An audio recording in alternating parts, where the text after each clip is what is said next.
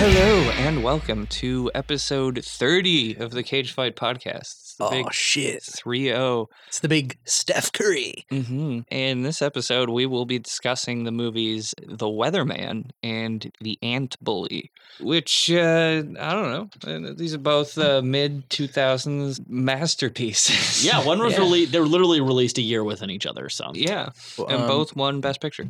Yeah, yes, it did. Yes, they also kind of represent like the two main cliques of my high school, like the Weathermen and the Ant Bullies. and I believe they both won the best foreign film that year at the Academy Awards. Yeah, even though I think both of these were made in America, they made an exception. Well, it was the Academy in Turkey. I mean, no, the Weatherman was actually shot in Chicago, which shouldn't be part of America. Yeah, that's true. Because it's libtard land. So yeah, it's a freaking danger zone. But I thought it was California that they were trying to break off. No, it's libtard land. There's a bunch of libertarian retards there. Oh, yeah, okay, that makes sense then. Yeah, let's get rid of it. The ocean is going to come crashing down on Chicago specifically, and it's going to wipe it off the map. And you know, if we're gonna wipe anything off the map, how about that fucking shit pizza they have there? Like, what the fuck? More of a casserole than a pizza. Whoa, fucking, it's dripping everywhere. Yeah, you got those Chicago-style hot dogs. What the fuck is celery salt? What the fuck is that bullshit? You need a fucking extra bun for all the shit they put on that shit. And all we know, you put ketchup and sprinkles on your hot dogs. Look, frankly, I do like Chicago-style hot dogs. I like Chicago-style hot dogs and deep dish pizza. Deep dish pizza is too much for me. Well, you're a fucking coward. Either Dave broke the soundboard or he's very adamant about the no. I like deep dick pizza more than deep dish pizza. So I can agree with that. Yeah.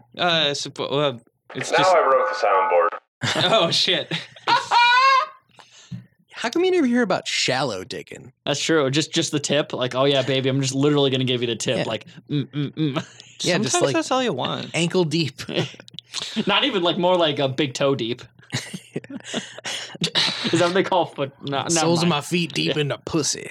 Oh God, I don't. This is. Anyways, if you enjoy these conversations about deep dick pizza, maybe throw us some money on Patreon. Yeah, pay us for this. Patreon.com/cagefightpod or podcast. Please pay us for this comedy gold you are currently listening to. Right? Yes. Yeah, eventually we'll start doing exclusive content there where we're like slurping up the pussy all the time. We're going to start doing comedy sets when COVID is over. And let me tell you what, those comedians, they don't know what the fuck's coming into them because we got the fucking lit comedy over here. Yeah, I'm not doing comedy over fucking Zoom because I need the people there booing me to get the full experience. Exactly. They're going to be cheering me. They'll boo you. Yeah, exactly. Boo You, my new album, is now available on iTunes. Also, follow us on all forms of social media. If you can think of one, we're probably on it. Yeah, I mean, we're on Twitter. We're not on Mastodon. We're on Facebook somewhere, I think. Yeah. We're currently on FetLife. Yes. And we got a LinkedIn. Yeah. We're on Vampire Freaks. LiveJournal, Fur Affinity, Tumblr. I mean, I'm pretty sure. WordPress. I think we're in a couple scat fetish forums too, if I'm not mistaken. Oh yeah, we're definitely in some scat fetish forums unless they deleted my posts. Yeah, exactly. So, I think we even have a couple posts on eFucked Oh yeah. and Rotten.com. There's a video on eFucked where somebody eats a bowl of cereal out of a girl's ass while they're listening to our podcast. Oh. Yeah, it's actually true. I've watched that video. I made that. I'm video. glad I haven't. Well, It's a good video. They specifically do the one where, they're specifically listening to I'm the all part for eating where- ass, but not eating out of an ass. No. You know what? Broaden your horizons, Jess. Yeah. But specifically on that video, they're listening to our Danzig Did 9/11 bit, I believe. Yes. Yeah. It's become big in the fetish community. Yeah. Oh, and speaking of, like, you should check out the YouTube channel. We got like special clips from all sorts of episodes up there, and even outtakes. That's something I don't think we've ever talked about, even on like our Twitter. We've but literally it's there. never talked True. about it on any social yeah, media. We've just been like low key releasing videos to like one person who accidentally came across it when trying to find something else. So All of National Pleasure's beautiful songs are on there. Oh, yeah. we got clips from all sorts of shit. But that's enough plugging at the start of the podcast. Oh yeah, and one last plug: if you do subscribe to our Patreon, you can unlock the one premium post that we have, which is a recording that I have released of Jess saying the N-word a bunch. This is not true. Go Yes, check it is. that out. God damn it. Let's just move on to the episode now. So first we'll be discussing The Weatherman. It's a movie that came out in 2005, rated R, directed by Gore Verbinski. Whoa! Yeah. I legit thought it was Gore Vidal at first. I'm like, wait, he was a director? And it's like, oh, different person. Okay. Yeah. Gore Verbinski, I think his best known movies are probably the Pirates of the Caribbean movies, right? Yeah. Yeah, Pirates of the Caribbean, that Lone Ranger movie where Totally They forgot that happened. put Johnny Depp in brownface and then put whiteface over that. He did Rango, The Ring. No, the- Rango's an underrated movie. Oh, he did direct The Rango Ring, is didn't great, he? yeah. And also he did Mouse Hunt, which is a fucking classic. And you know, it's a good movie. I think honestly, The Weatherman and Pirates of the Caribbean have a lot in common if you think about it. That's true. I mean, think they both are heavily influenced by the weather. That's true. You can't really sail a ship if you don't, pay a little attention. I think there's more in common than that. I think you have to go more than just skin deep, Jess. So do better next time. Jess, I just want to correct you on one thing, and I don't want to be like a dick about it, but you said the thing that Gore Verbinski is most known for is the Pirates of the Caribbean movies, but I think you meant the Budweiser Frogs video short from 1995. Oh, yeah. So That does have some wide reach with probably people older than me, and I'm like the youngest cutoff that knows what that is. yeah, and that's just because I still say it a lot. Oh, So This is written by Steve Conrad. Production company was Escape Artists. Which I believe that was a production company for a previous film that we had. yeah, the Houdini movie. Oh, yeah. It's a great joke. Oh, yeah. Pay us money on patreon.com/Cage5Pod. I mean, once again, Mike's comedy special was a Boo You, right? Boo you is just boo me. I believe that's only on OnlyFans. Your OnlyFans, right? Yeah. Ooh. Runtime of 102 minutes.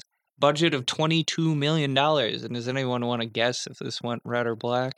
I'm gonna guess that this movie didn't go in the black because it Yeah, is kind of a niche film.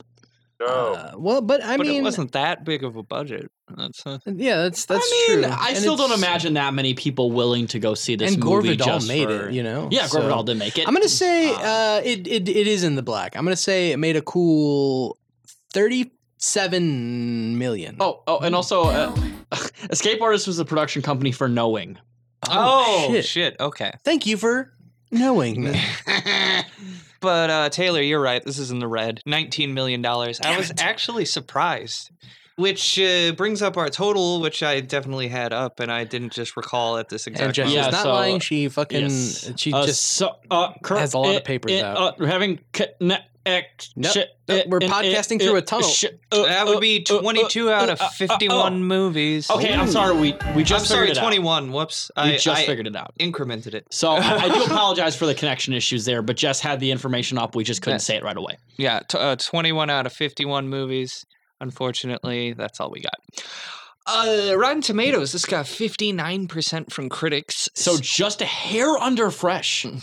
Just a hair under I thought Fresh. Fresh was at 50. No, we had this discussion on previous episodes. The Fresh is 60. Oof. Fresh used to be 50, but that was like years and years ago. Yeah, because of inflation and stuff. Oh, yeah. Fresh had Yes, to true. change. They had to grade up on a curve. 56% from audiences. But that's all I got from for facts there. I don't know if Mike has some dazzling little facts for us or anything. Got some couple bullshits here. or if Taylor does. Taylor, what did you prepare? Nothing. I have no facts. I wanted to go as blind into this as possible. So, Mike, okay. what bullshit facts do you have? I got some bullshit about the food that hits Nicolas Cage throughout this movie was thrown by director Gore Verbinski. Oh. So he's the guy whose ass should get kicked Yeah. by Michael Caine. Honestly, that's a really funny fact. I like that a lot. And Gore Verbinski also played guitar on Hans Zimmer's score for the movie. So he fucking Really? Wait. Hans Zimmer Shreds. scored this movie? yeah, What the Zim. fuck? I did not expect that one at all. And this is Gore Vidal's didn't either. lowest budget movie. or Gore Vidal's. This doesn't even sound like a Hans Zimmer soundtrack. No, it doesn't. The Because ending it's got so credits much is like shredding on a it. weird like 90s jazz music thing that I actually like because I like that style of music because I'm lame as shit. But Yeah, this movie was shot in Chicago, despite them wanting to shoot it in Canada. They wanted it to look authentic, so they, brought it to the fucking pizza place. And you know what's even like more hilarious than that? Movies that are often shot in the Midwest are always shot in the Toronto area, no matter what it seems like. Yeah. Like it's just like, come on, guys, we know the difference. I can tell the foliage between Mississauga and fucking Toledo. I know the difference. Stop lying to me. Transformers 3 was shot in Milwaukee for like 10 seconds of the movie. It Yeah, was, and they claimed it was Chicago. They claimed the Milwaukee Art Museum was in Chicago. Those fucks. When I heard Wait, they I don't were remember filming at the art museum, I was really hoping that would turn into like a big robot and fly away, but it didn't. Yeah, I don't understand why they didn't. I mean, it pretty- literally does transform anyways. Yeah. It's we have a real transformer. Not good enough for Shia LaBeouf though. No. So while shooting this movie, director Gore Vidal was surprised to find that Chicago was uncharacteristically warm in February. So Potato flakes? the production designers had to recreate snow from scratch as the movie takes place during winter. I don't know if they for sure used snowflakes, but I really hope they did. Potato flakes, I mean? Yeah, sorry, potato flakes. I had snowflakes on the brain because I was thinking about you Potatoes. cucks. Yeah. Oh, shit. You were thinking about all the libs that are getting triggered right now. Yeah, or getting triggered a month and a half ago. Yeah. And my last not interesting fact is that the McDonald's logo appears prominently on the screen no less than 9 times for anybody who's counting. Yeah, So- I also saw the Arby's logo and the Wendy's logo. Yeah, above, so- this entire movie has this weird like fast food motif. Yeah. It really that does. I wasn't sure what the point of it was. And I'm but- honestly shocked, considering this took place in Chicago, that they didn't take a short jaunt to the Rock and Roll McDonald's. Yeah, or the fucking Hard Rock Cafe. Oh, Well, he does have a line near the end of the movie about having a uniquely American achievement, and I feel like fast food is somehow relating to that, but I don't know. who knows? Yeah, fast food, fucking most delicious form of cancer. In It's my so opinion. delicious. Hell yeah! Don't be a cook. Get the new I Little had it Big today. Mac. Why Little Big Mac? Yeah, the Nintendo character. Starring. It's- yeah, it's the new. I was new thinking Little about Big the fucking Mac. Dustin Hoffman movie. It's that a was it's like- a Travis Scott meal, but it's just a Little Big Mac Get meal. the new Mr. Game & Watch meal, or whatever. Get the new Captain Falcon meal. Get Falcon punched into flavor. Get the Steve from Minecraft meal. You have to make it yourself. Like you have to grow the grains. Like they give you all the takes forever. seeds and like a hoe and shit. I got one. Get the new Birdo meal. You're gonna suck that up. Going into a plot summary here. So Nicolas Cage is a TV news weatherman who is well known around the city of Chicago, where he does his weather reporting. Well known for getting the fucking weather wrong. Or Yeah. something. And being a dick to his fans. Yeah. And by his own admission, his job is incredibly easy. He makes about $240,000 a year for 2 hours of reading prompts a day and does some like public speaking events. But people around town just disrespect him constantly. He's repeatedly like recognized, harassed, and often has shit thrown at him. And I kind of wanted to highlight on the TV at one point. There's like a news broadcast going on, and you know we always talk about sex offenders on the show, but Al Franken's name gets brought up several times in this movie, and I can't move past it. Oh, I missed that. Yeah. It's like, listen, we're always talking about Dan Schneider. We're always talking about, fucking like every sex offender. Was it Bryan Singer, obviously. I can't believe I forgot his name there. John Lasseter. But we've never mentioned Al Franken, the most notable sex offender. It's true. Al Franken has not come up yet. But thankfully now he's... Now he has. Now he's Hey, on Nick the Cage roster. did it. Nick Cage movie did for us, okay? Hell yeah. It came up completely organically. Yeah. Al Frankenberry. Stop the Count Chocula. They call him Al Frankenberry because of the clumps of shit he has in his eyebrows or whatever. I don't know. It's a Dingleberry joke. What? No. Cage's familial relationships seem to be characterized by like awkwardness and disconnection. He has a 12-year-old daughter named Shelley, a 15-year-old son named Mike, and is evidently separated from his wife Noreen. I never really got the word on whether or not they were actually divorced. I think they're separated. Yeah, but she also said we'll save that for later. You know what? You're right. Never mind. We will get into that later. But they're just divorced. Yeah, she's nailing Jackie Aprile. So his daughter is growing up pretty quickly and apparently smoking cigarettes without Cage knowing. And he tries to get along with her, but evidently isn't connecting very well. The same goes for his son, Mike. Not this Mike, different What? Mike. But and he is evidently like very close with his like guidance counselor who like meets with him all the time outside of school. I believe his guidance counselor is played by Bryan Singer in this movie. Yeah.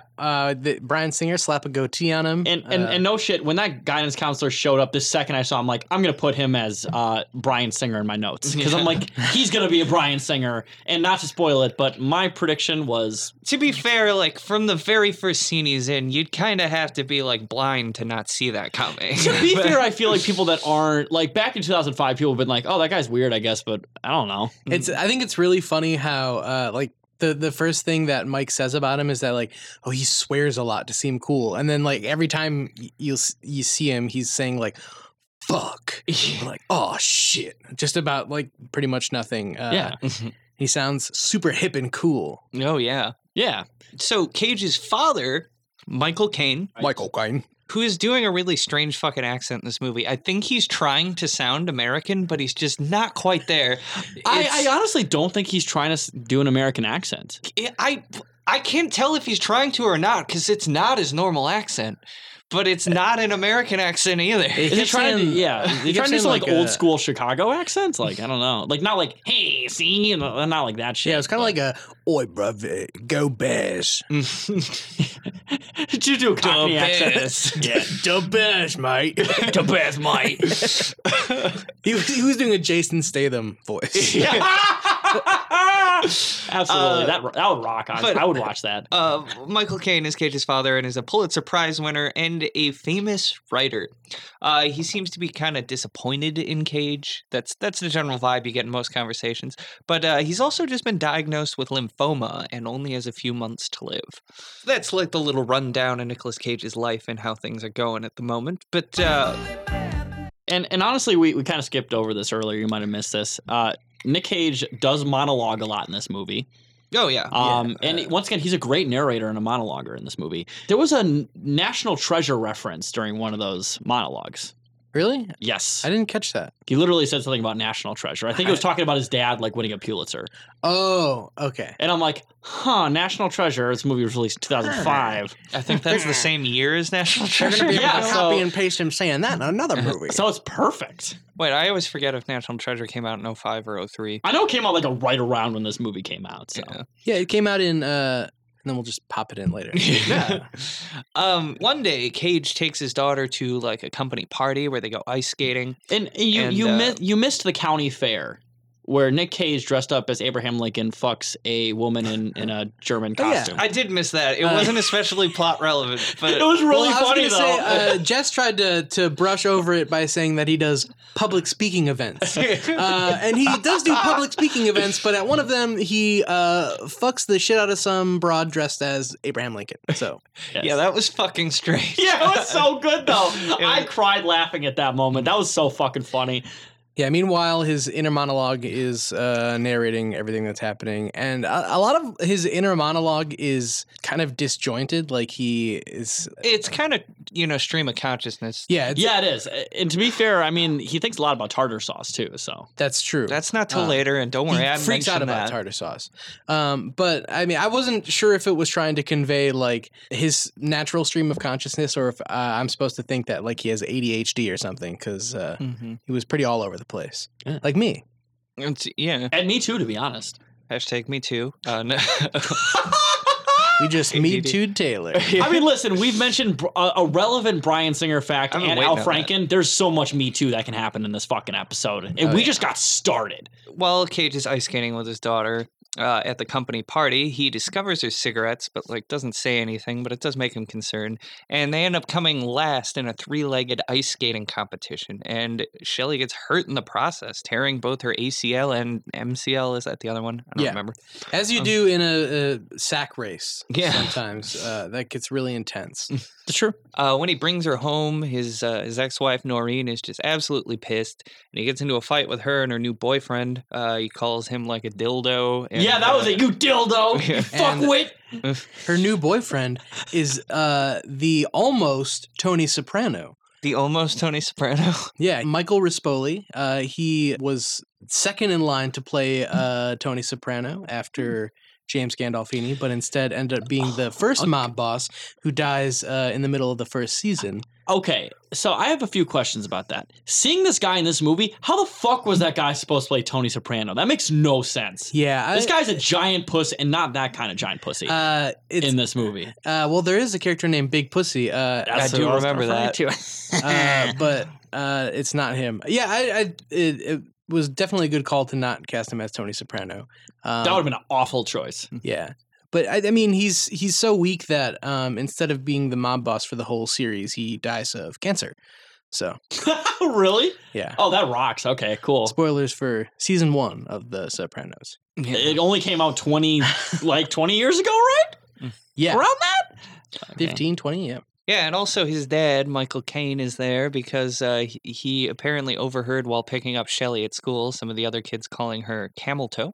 So I guess this is just kind of illustrating that Cage is so like absent from his kid's life. He's not even aware of these little things. Yes. Yeah, Well, to be fair, his absentness, well, never mind. We'll get into that part later. And- but it causes some real trauma. Don't get me started on the fathers that are so unobservant that they don't see their fucking daughter's pussy eating her pants. Yeah. That's something every father should know about. Yeah, every father should be paying attention to that. Every family man should God. know what's happening with their family. So Cage essentially just kind of begins to lament how he's not a large enough part of his kids' lives. He calls Noreen and says like, "Hey, do you want to go to couples counseling? Because like we're like fucking our arguing is like bad for the kids." And then she's like, "Yeah." So they do that, but Cage fucks this up by just utterly ruining one of the trust exercises and just being a general asshole. He does also at some point get an audition to do weather for a national broadcast called Hello America, which I assume is supposed to be like Good Morning America or something. Which I feel like it's weird to have weather on a national broadcast because weather is kind of a mostly local thing. But, I mean, to be fair, doesn't like Good Morning America do that? I don't know. I don't but, watch I mean, those. well, I don't either, but I think they do. I think they do, They or probably maybe fucking Al Roker just thinks the entire country cares what New York's weather is like. I was thinking it was Al Roker. Like I couldn't remember his fucking supposed to name. be. It's supposed to be Al Roker, yeah. Yeah, but it's Bryant Gumbel. Brian Gumbel, yes. Hello America is headed in New York City. And he thinks that if he got this job, he would be really good for him because he thinks he could maybe then like reconcile with Noreen, move the family to New York City, and just reconnect with the kids. And he'd be making like $1 million a year if he gets this job. So it's all good stuff. But in the meantime, he begins taking some archery lessons to take his mind off of things. And to be fair, earlier in the movie, it's yeah. it's established that he wants his daughter to learn archery with him, and she's not interested at all. She had expressed interest in it, which I was just going to say, yeah. She did before, and he took her to one class, but they didn't really do anything with it. Oh, yeah, you're right. That was But it, he ends up finding that he's really enjoying it, and he begins to try to teach what he's learned to Shelley in between classes, but yeah, she's just not interested anymore. Apparently, she only wanted to do archery so she could go bow hunting, and they get in a little argument about that. She's like, "I want to kill animals." Like, pretty much exactly what her words. She says, "I want to kill animals," and Kate says, "Well, I don't really want to kill animals. What if we just do target And to be shooting?" fair, She's in like, this "No, movie, it's she does kind of act like a little psycho cunt throughout most of it. So. There's an alternate ending where she goes all, "We need to talk about Kevin," and shoots up her school with the bow and arrow. You know what though? Yeah, if anyone is going to be a future mass murderer in this movie, it would be Camel toe. Camel Toe. Yes. So Mike, not ours, Cage's son, has been hanging out with that older dude a lot. The guidance counselor. The sexy guidance counselor. Mhm. The sexy, vulgar guidance counselor. He is not sexy, if I may say. No, he's pretty hot. I do not find him the least bit He's attractive. got a nice camera, though. He is super, super creepy, has a nice camera. Which he takes out one day and suggests he take pictures of Mike with his shirt off to show his weightlifting gains, because apparently Mike has been doing weightlifting. We frankly harass our Mike to do that all the time. But to be Yeah. fair, he's an adult. Yeah. So we can do that. And so this is the part in the movie where you start to suspect something might be wrong, but you're not sure yet. Yeah. And you know what? And that's the thing, like I said, we talked about this earlier, but to be fair, the second I saw him on screen, I was like, oh, that guy's going to be a pedophile. Yeah. I knew it. And then- Everyone fucking it's obvious. Well, it's He obvious says to without us. hesitation, whip that shirt off. To be fair, I mean, it made me uneasy right off the bat. I don't know if maybe around this time period a movie wouldn't necessarily go there, but I don't think in 2005 a movie would have gone there, to be honest. He's a But it very, did. very creepy man. But especially for a guy who directed like the Pirates of the Caribbean movies, that guy would never direct a movie that would go to that point. Well, Captain don't know. Jack Sparrow was a pedo. yeah. That's true, yeah. But no, I mean that whole scene was just like, I'm like, oh god, don't go any further than that. And I'm glad they didn't show anything beyond future Beast taking off his shirt. Yeah. And to be fair, he's gonna look like a beast after all those reps that he does. And he also offers to loan Mike some money to get a camera of his own. And yeah, we see that. And then like afterwards, like when Cage is dropping off Shelly, like Mike is coming back from this and bumps into his dad.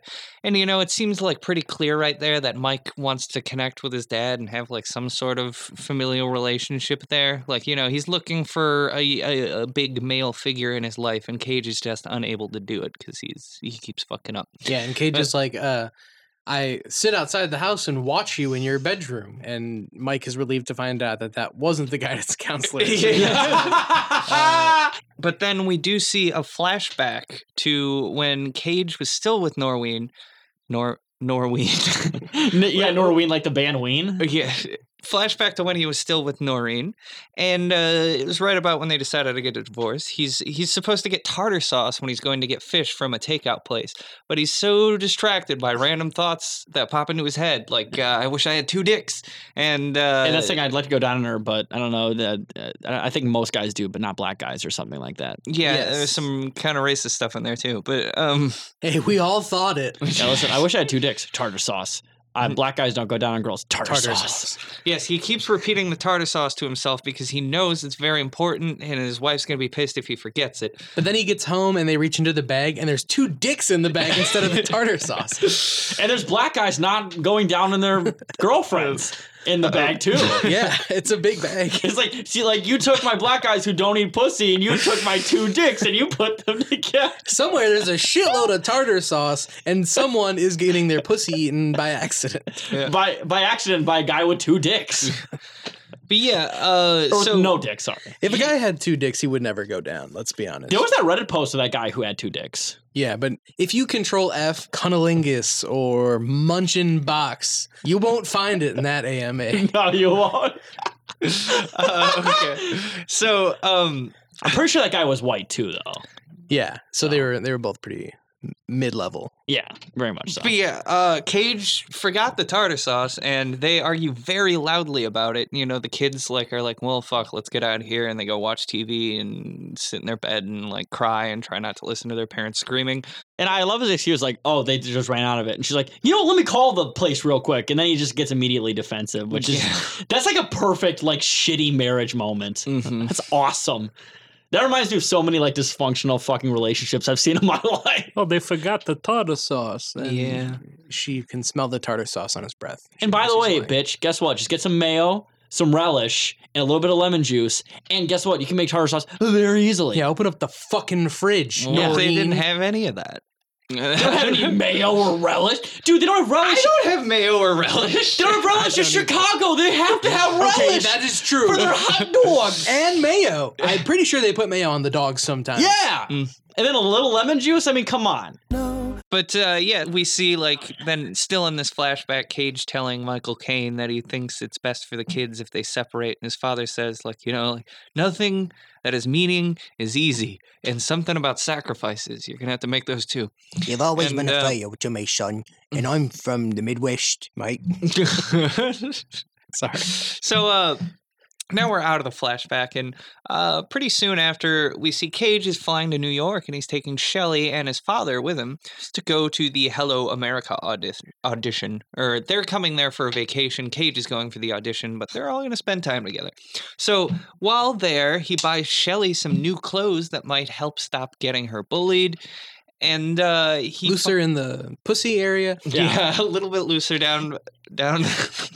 And you know what? That's the thing too. I don't know if we went over this, but there's a really funny explanation on why she thinks that people call her camel toe is because she's like strong or something. Yeah, because camel toes like walk on sand a lot, and so they're like They're resilient. tough. Yeah.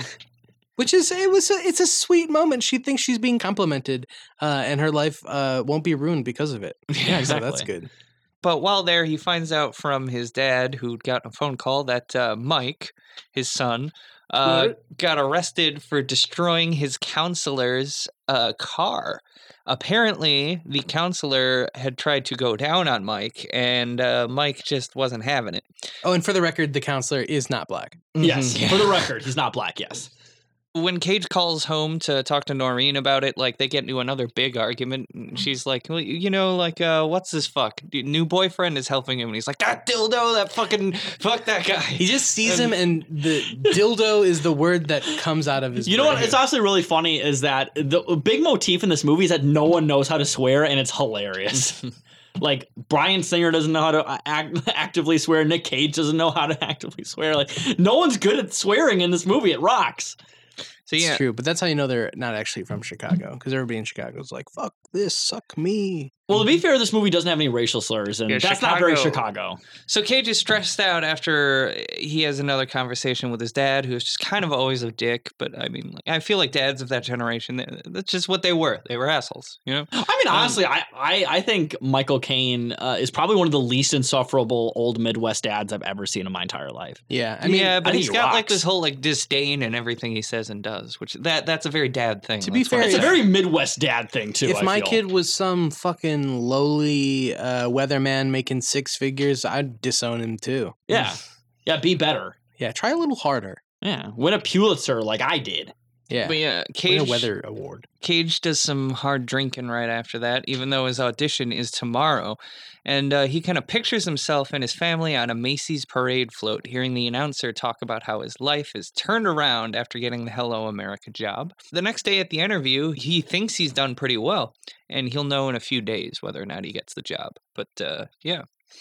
When Cage returns home to his family, he pretty much immediately goes to try to talk to Mike, but Noreen's boyfriend is there, and he just slaps him in the face with a glove, like an old school, like 1700s duel. Oh, is it's being hilarious. initiated. They just like, yeah, like some 18th century, like fucking bitch slap with a glove. It's really fun.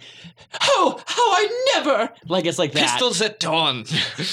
So he's upset that guy's been talking to Mike before him. He also apparently, like, his mother, who just appears briefly in this movie but isn't like an actual named character or has any lines. I was gonna say, she doesn't even have any lines of dialogue, does she?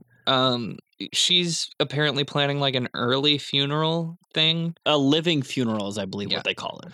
A living funeral for Michael Caine since he's Basically, dying the guy of who's lymphoma. gonna die gets to put together like the Spotify playlist for his Yeah. funeral. But before that, Cage gets badgered by a bunch more people around town. One throws a McDonald's pie after him, and he just runs after the guy and shoves it Wait. into his face through the open You car said gets window. badgered? This movie takes place in Wisconsin, too? Yeah. Mm-hmm. Keeps getting hit with fast food items, and he's like, "Leave me alone. I'm the weatherman."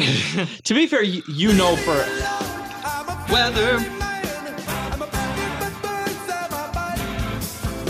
My forecast is much worse than it might. If this movie did take place in Wisconsin, Nick Cage would be constantly getting hit by deep fried cheese curds and custard. Yeah. And Butterburgers, too. I feel like there's Culver's in the Chicago area. There gotta is, be. too, but that's like 'Cause more they're of all over the Midwest. Yeah, but we that's own that a shit. Wisconsin. That's our thing. though. Did they come from Wisconsin, or Yes, did they they did, just start yes. somewhere in the They Midwest? started in like Sauk Okay. City or some shit, like Sauk City. Yeah. Um, If it took place in Wisconsin, it would be like, "Hey, why'd you hit me with that cousin sub over here?"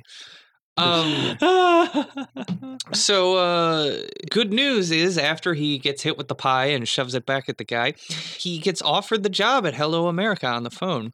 And then at the living funeral, he walks up and presents this to Noreen and is like, hey, and I'm going to be making like $1 million. Like, we can, reconnect, go with the kids, get into New York City. You want to try this again? And she's like, hey, I'm marrying my boyfriend, Russ. This is where I finally take note of his name. Russ Spoley. Michael Russ Spoley. So Cage then pretty much is like dejected, and he goes to his car and gets his bow and arrow out of the trunk and starts shooting at the tree outside, doing target practice. He then sees like Russ walks out having a cigarette, and Cage kind of draws an arrow and aims it at Russ. And the whole family sees this, but Cage doesn't let loose. He just does it. I mean, to be fair, that's very much of a we need to talk about Kevin moment. Yeah, that's true. Everybody saw him pointing the arrow at Russ, and nobody saw his daughter pointing the arrow at Russ. Shortly after, Cage has to give the speech at his father's living funeral, and at the very start of his speech, he says, when I think of my dad, I think of Bob Seger's like a rock, and then the power goes out. And when the power comes back on, no one remembers that Cage was even speaking. So the entirety of his speech was comparing his father to Like a Rock by Bob Seger. Yeah, I think what he meant which plays in the movie. Yeah. My dad makes me think of a Ford commercial because he's short built Ford and tough. I zone out whenever it comes on the screen. So we see that a few days later, Cage has apparently been so depressed that he hasn't even returned the Hello America phone call yet and confirmed that he's accepting the job. And he then ends up going over to like Mike's counselor's place and just beats the shit out of the guy and says like, he's only a fucking kid, which is like, go for it, Cage. Honestly, that scene, I was cheering. I was like, yeah! I was cheering too. And I'm glad he didn't, it's 2005. I expected a homophobic slur or two also. Well, you know, in 2005, he could have saved us from Bohemian Rhapsody if he would have just was willing to curb stomp him. Yeah. He would have punched just a little bit harder. To be fair, though, he also would have saved us from Days of Future Past. So never mind, Nick Cage, save him. Save him from now. Yeah. Yeah, Let kill him him be okay. After that. Yes. Just fucking beat him up. Let's get rid of Bryan Singer way in the past. He began his molestations in the late 90s with that fucking program, that thing. There's a guy named Mark Collins Rector, if you look him up. He created a whole company that was basically just founded on molesting young boys. Yeah, it's called Hollywood. every production company. Mm-hmm. And anyways, maybe don't look into that. But Well, we joke a lot, but why hasn't Bryan Singer been stopped? yeah, seriously. It's insane. It's a good question. It's been known for a long fucking time. I mean, why hasn't Kevin Spacey been stopped, even though one of his accusers, quote unquote, committed suicide in a very sketch way? And then he fucking uploaded that YouTube video, which is definitely an admission of guilt and could probably be used in a court of law. So Yeah. Instead of Cage Fight, we should be doing the Outing Pedophiles podcast. I mean, we kind of are. Do True Anon, but for the Midwest. And Hell yeah. frankly, more queer. But The Q stands for queer. Sorry. So after Cage beats up that guidance counselor, beats up Bryan Singer, he tells Mike, and Mike seems pretty happy about it. And he tells him, like, hey, like, you're just a kid, and you shouldn't go getting yourself into grown-up situations just yet, okay? Like, come on. And there was some weird subtext about the corn dog? There was. I don't know why they put that in there, but they did. Was it supposed to be like shaped like a dick? Like I don't understand. See, it matches both that. the fast food motif and the sucking off motif. So it's I kind legit of thought the that's what they were cross-section. trying to go for that, but it's like, wait, you just beat up the pedophile. Why are you insinuating that him eating a corn dog is sexual? Like I don't understand what they're going for on that. I just You don't. should have fucking gotten him Arby's, dude. Yeah, they got the meats. Well, no shit, that doesn't work either. No. But yeah, we did see a montage of all the times that Cage was hit by thrown food, and he says it was always fast food. And he compares himself to fast food, saying he's easy, quick, tastes all right, but he provides no nourishment. And that's what his life is, and he's still kind of sitting there lamenting his life. But later, Cage gets into a car with his father, who is playing Solid Like a Rock, and Solid as a rock. That one, right? no, The I Bob don't think Seger so. song. Yeah. Oh, okay, the other rock song. Okay. He asked Cage, like, so So what did you mean by that? And then like Cage kind of explains it a little bit, but and then he's like, Cage, you've done a good job taking care of Mike's counselor and getting that job in New York City. It's like I'm actually like proud of you here. And they have a bit of a bonding moment, and Cage kind of like cries, sitting there lamenting his life. Honestly, that scene almost fucked me up. That scene was just very sad, and also it's one of the most Midwest scenes of all time. Mm-hmm. It's a very Midwest moment. Michael Caine kind of embraces Nicolas Cage and he says, Son, I just want you to tell me one thing. What's a dildo, love? he says Michael Caine knew what a camel toe was before that's true. Nicolas Cage did in this movie, so I bet he knows a dildo or two. And I mean, also Michael Caine at one point says something along the lines of, sometimes, son, you just have to chuck the shit. Just chuck it. In that moment, I'm just like, oh my God, that is a very Midwest thing to say, because in the Midwest, like, just shit gets constantly thrown at you and you just have to learn to chuck it back, basically. I think part of that too was Michael Caine like was swearing, and then the whole rest of the movie Caine was like criticizing Cage for swearing so much. So like I think it was like a little bit of like showing like he's like, hey, you're all right. I know I've given you a hard time, but you're a good dude. And once again, that was also a very Midwest thing too, because I feel like dads in the Midwest don't really ever show their emotions until they're like 3 seconds from dying. See, I don't think this is just a Midwest dad thing. I think you just got the Midwest sample pool. No, because I feel like it's literally just a Midwest dad. Every other, like, go to the mountain states, all their dads are supremely emotionally open. Go to the deep south, their dads are all extremely emotionally open. Maybe now with the newer generation of dads, but I feel like pretty much every generation of dads that began raising their kids. You're frankly wrong. The only dads who are emotionally cut off live in the Midwest. Okay. That's a fact.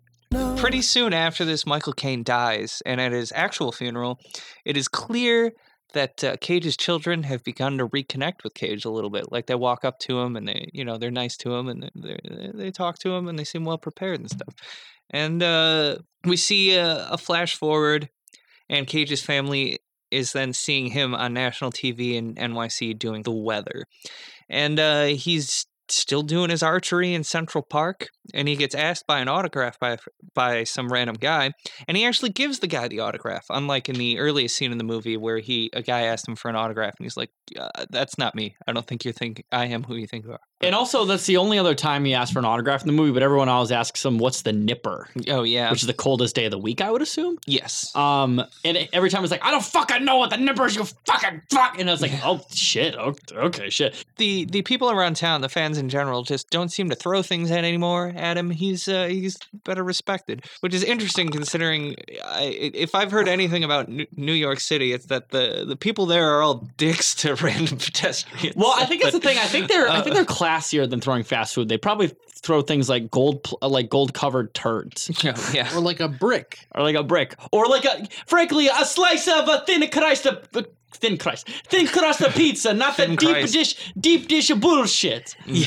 You can afford this pizza. Sorry. Yeah. So it ends with a monologue of Cage saying that things didn't turn out as he predicted, but that's okay. And that's kind of like his whole life. He's a weatherman. He predicts things and they don't turn out how they are. He also says, like, nothing comes easy in adult life. And he has made a uniquely American accomplishment. And I think that uniquely American accomplishment is making $1 million doing a non-essential job while many people work themselves to death with no labor rights or health care. Yeah, I think he says, I finally made it, make and money out of I'm this or loving something it. McDonald's. But that's the end of the movie. And what's everybody think of this one? I fucking love this movie. I thought it was hilarious. I was engaged like pretty much the entire time, and I thought the performances were all enjoyable, at least in their own way. Yeah, I was very engaged throughout this movie. I really liked it. Yeah, I was surprised with how engaged I was by a movie that's so like kind of niche. It's not something you would expect to engage you quite as much as it does. I feel like, or at least me. It's got a very generic name, like another Nick Cage movie we all loved involving a man. Rage. Yes, Rage, yes. But yeah, I thought this was a really good movie. I really liked the stylization of it. And all the monologues and stuff I thought was pretty nice. And you said the movie was shot in Chicago. You can really tell. Oh, like for the sure. like the scenery looked. I mean, of course, the city of Chicago, but like just the suburban house that like Noreen lives in, and Yeah, the Michael Jordan statue. yes, it's just like a very uniquely like Great Lakes Midwest type environment, and it really was like, oh god, I feel like this could have just been shot down the fucking street or something. Like it's, Yeah. I don't know, I liked it, and I like as well the look of this film because they really did capture the look of like a shitty winter in the Midwest very well. Mm-hmm. So Yeah, and they definitely captured the spirit of Chicago by doing shooting in Chicago. yeah, yes, and also having fast food constantly thrown at you, but not deep dish on pizza. Unfortunately, they should have done that. What I will say is what they didn't capture about true Midwest winter, and that I don't think I've ever seen in a movie, is that the snow is never white. It's always gray and slushy and stains everything Oh, it touches. especially in the and urban parts of the Midwest. Yes. Yeah, they anything actually near a use like road. really old potatoes for that. Yeah, but that's true. Every city in the Midwest in winter has snow that's like blacker than my soul. So Yes. Yeah, blacker than my fucking dirty hole. yeah, it's so black that it frankly won't go down. Oh.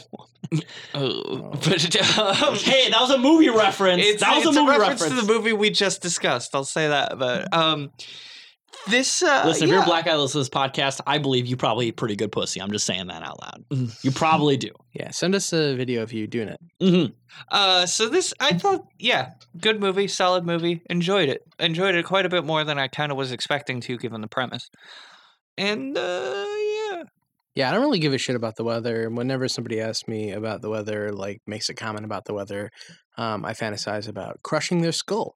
And to be fair, not because you're angry. That's just part of your fetish. You have a crush fetish. Yeah.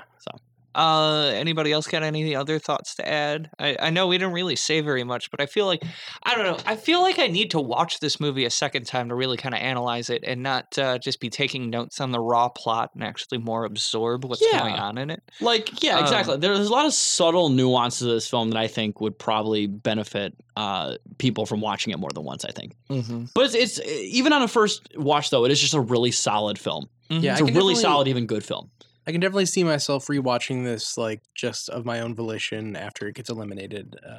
You know, Rightfully, yes. so Dave, do you have a little plot summary for us of what just What? went on? You heard me, you fool. Yeah, that's right. Fucking lay it on us. yeah, pussy.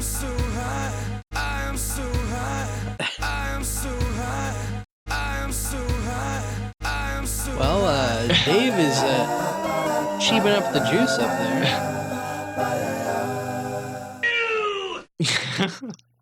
That was pretty perfect. That was, Yeah. That's a good, pretty good summary of what's going on. I think Dave. I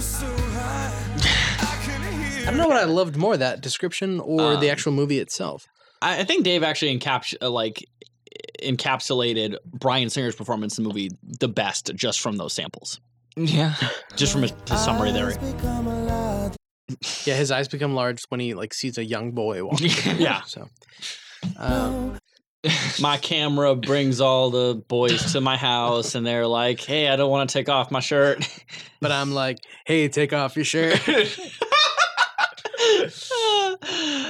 Shit. But Well, then I Mike- guess maybe Amazon reviews. Yeah, I is was what gonna say, we got Mike, next. get to the Amazon Bing, reviews bing, bing. before we get investigated by the FBI. Yeah, I got some Amazon reviews for you cucks and fucks out here and you dildos out here.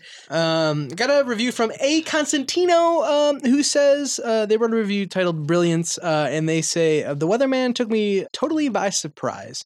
You really have to have a decent intellect to appreciate it, though. Like American Beauty, it delves deeply into the private lives of its characters and reveals the things that make them suffer through every day. To be fair, you do need to have a pretty high IQ to understand the weatherman. And also, like American Beauty, this has an older pedophile in it. Yeah, that's true. That's true, yes. Yeah, you do have to have a pretty deep intellect to understand this movie, much like our next reviewer, Logical Paradox. Jess, why did you write this review? No, we already discussed the one that I wrote. Which, You have like, it was in multiple- a previous episode. Yeah, you have I only multiple have one sock Amazon accounts. You have account. multiple fake accounts. I'm too lazy to have sock accounts. Logical Paradox writes a review titled Not for Everyone. Certain films require a certain audience. And I will add that require is misspelled. Logical Paradox writes, art is a funny thing. Some art gains universal praise and mainstream acceptance because of its mass appeal. Then you have the sort of art that demands a certain audience in order to be appreciated. The Weatherman also spelled wrong, is a little like those... Wait, is it spelled like whether or not? No, just a simple typo, but I just wanted to point it out because Logical Paradox seems like the kind of guy who wants to get it right. The Weatherman is a little like those paintings of the big triangles in that it's simply not a movie that is likely to gain a wide following, even among movie fans. It's quirky, odd, very detached, and full of dry humor. The monotonous delivery of this movie will impress some people as being bland and lacking depth. It is not. I don't know what this guy's saying. Yeah, will impress. I mean, I don't know come the paintings of the triangles. I don't. What are the triangles? Like the magic eye posters that you have to like stare at to get the message. That's when you know you're really smart, is when you're like, oh, that, instead of like actual art. This is a thoughtfully introspective, It's all art. It's all art. character-driven, highly symbolic is art. film. Cage is excellent. The offbeat nature will turn many off, but for those who can appreciate the eccentricity of this movie, the reward will be an entertaining, interesting experience that will only grow on you. You must watch it with an open mind. You must watch it when in a contemplative mood, and you must watch it through to the end. There's lots to get from this movie, but the treasure hidden within is going to require a treasure hunter of certain character. Frankly, most people won't have the patience nor the will to extract it. Others will miss the point entirely. So how many stars is that? 5 stars. So like everyone who reviewed this movie just thinks that they're like super smart for having watched it. I will say everybody who liked this movie thinks they're super special for having liked it. Okay. You know, I feel the exact same way. I'm frankly smarter than everyone in this podcast, and I liked this movie a lot. So. Oh yeah. Big boy brain over there, fucking exploding. I mean, to be fair, I'm one of the few people with a boy brain here. That's true. Look, you two are in the majority. You three I don't are have a brain, so you can't say I have doesn't a have boy a brain, and Dave's gender identity is still unknown. I believe that was a feminine ooh-ah-ah. But a masculine I think yabba-dabba-doo. I think ooh-ah-ah goes by they, them pronouns. I have another review from... The yabba-dabba-doo definitely goes by Zeezer. I have a review from 6 Foot Diva, who says... wait. You said 6 Foot Diva? Yeah. Oh, okay. That's a fetish. That's a fetish persona name. And 6 Foot Diva... No, that's just me. Yeah! 6 Foot Diva. How many sock puppet... You said you don't have sock accounts. 6 Foot Diva writes, funny movie, LOL, at Camel Toe. Okay, you know what? That was definitely just a sock account. 5 stars. That was definitely just a sock account. You're damn Wait, right. that's the whole review? That's the whole review. Yeah! Hell yeah, dude, that rocks. Peter wrote a review, and the title is, I really enjoyed this movie. Nicolas Cage is a great actor, and it deserves more than 3 stars. And in the body, he writes, don't bother me. 5 stars. What? Is this like a primitive, like, don't at me? I think this deserves more than 3 stars, which you can also say by just rating it more than 3 stars, which he did, but... That's literally like a hot take time. I'm a centrist. Don't at me. Like, what the fuck? Don't bother me. Yeah. I loved this. Yeah. And that's all Peter said. Yeah. He was thinking about putting up a do not disturb sign in his hotel, but he just ended up writing it down on the note there. You know, this thing, if this guy does have private property, it literally says private property, don't bother me. I have a review from Michelle, who writes, thank goodness for Fast Forward. I love Michael Caine, and he was the only good part of this movie. And I actually think he was one of the weaker parts of this movie. You know, I'll agree to disagree, but he's not the strongest part of this movie. And the too short beat-up scene where the dad, Nicolas Cage, was finally worthy to watch. Wait. I just want to take that one more time. Yeah, you want to try that one more time? The rapper Too Short beat up. The too short beat up scene where the dad, Nicolas Cage, was finally worthy to watch. Oh, okay. I think. Wait, So that's What? one of the few good parts is the scene. It was too short, and now Nicolas Cage is finally a human being who's worthy of being watched and acknowledged. I think that's what I don't know. Well, I think he's saying it's too short, and now this movie's finally worth watching because someone got assaulted, even if they deserved The it. scene was too short. And it was. I mean, and to be fair though, Nick Cage just like viciously assault this guy. I mean, not enough does beat the viciously guy pretty assaults, hard. but he does beat him up pretty bad. she continues, otherwise, this was one of the most painful loser movies I have ever seen. Who wants to spend 2 hours immersed in the life of an unbearable moron and his poor neglected kids with the dialogue such as, what? Sputtered more than anything real. What? Well, this person wouldn't like our podcast. You know what, Michelle? I don't think you have a deep enough intellect for this movie or this podcast. Yeah. Michelle is never invited as a guest for this show ever. Yeah, fuck you. Man, fuck Michelle. I have a review from Davis Reaper who says, "Story for a loser." Is that the Grim Reaper when he finally takes Jonathan Davis from Korn? Yes. It's Jonathan Davis recording via Reaper. Story for a loser. To be fair, Jonathan Davis did record a cover of "Don't Fear the Reaper" by Blue Oyster Cult, and that's what that is. Not a feel good movie. Davis Reaper didn't like it. Brenda Hanaran writes, found this film to be rather depressing. 2 stars. Sorry that you got bummed out by the sad movie. And that was it, right? Yes. Okay, fair enough. I have a review from Saved by Grace. Oh fuck no! This person loves Left Behind. And that's Saved by Grace with 3 exclamation points, so you know they mean it. And Saved This was by definitely- Grace writes, Maybe they're just really grateful that their friend Grace pushed them out of the way of a speeding vehicle. I don't know. well, I think you'll have some context in a second, because Saved by Grace writes, skip it. Beware the constant F-bombs, the God D-bombs, and not just from the adults. And last but not least, the nudity, which I think is just that one tit. It's literally that comes one out. tit coming out of her dirt. Was it dirtle or whatever the fuck? It's like that German. dress? German girdle, yeah. Yes, girdle. Yes. Dirndl or something like the that? God D-bombs. Are we just going to let that slip by? No, that was my favorite part, the God D-bombs. The God D-bones. Well, this movie... You better not send the God D-bones in this household, boy. This movie was rated R, so going into it, you're running the risk of hearing a couple F-bombs, a Yes. couple of God D-bombs, which I think you can and probably frankly, see a in couple PG-13. titties. Yeah, I mean, Just the one titty, but still. yeah. You should I think- expect that. I think Saved by Grace would have been happier if the other titty would have made an appearance. Our next review comes from John Philon III, who says, don't watch it. Disturbing movie. I get it. We all go through tough times with being a parent and life, but do you have to expose a young girl to be portrayed like that in a movie? Hollywood just had to get their gay young boy in there to turn themselves on. Okay, he's not gay and he gets molested. What the fuck? God damn. Hey, but they're getting off to it. That's why they had to put it in Jesus there. Christ. Cage, you made Jesus. some good movies, but this one was about as low as you can get. Wimpy on protecting your son? The glove scene was perfect. Don't do that, LMAO. What is really sad is kids are going to watch this because Cage is in it, and they will think this is normal.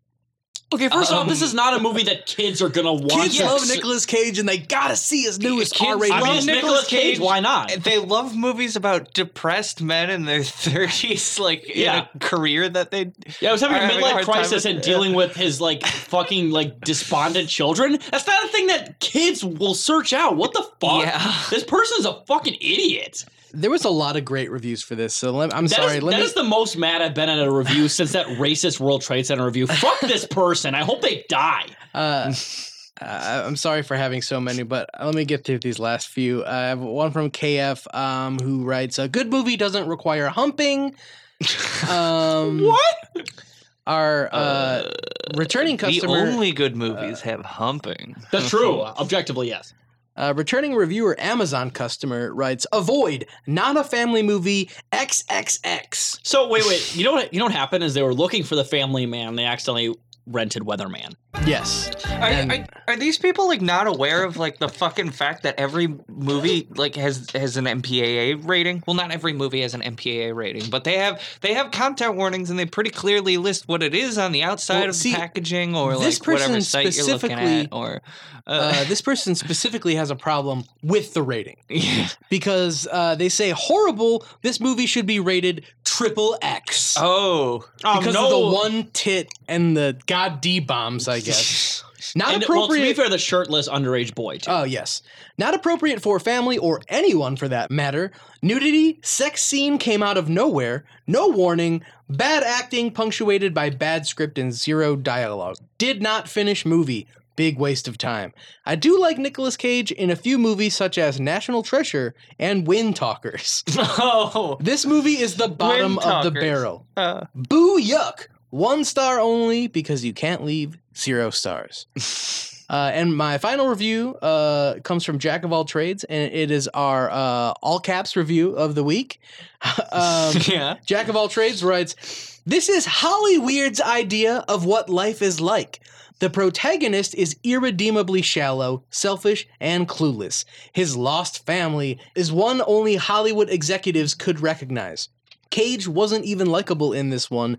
The film was very literary in that it was all flashback and the hero was an idiot, so the literati will love it. But if you seek films with protagonists you can identify with, avoid this abortion." Now, to be fair, literati, that was Abortion. I think, wasn't that Lady Gaga's fan base?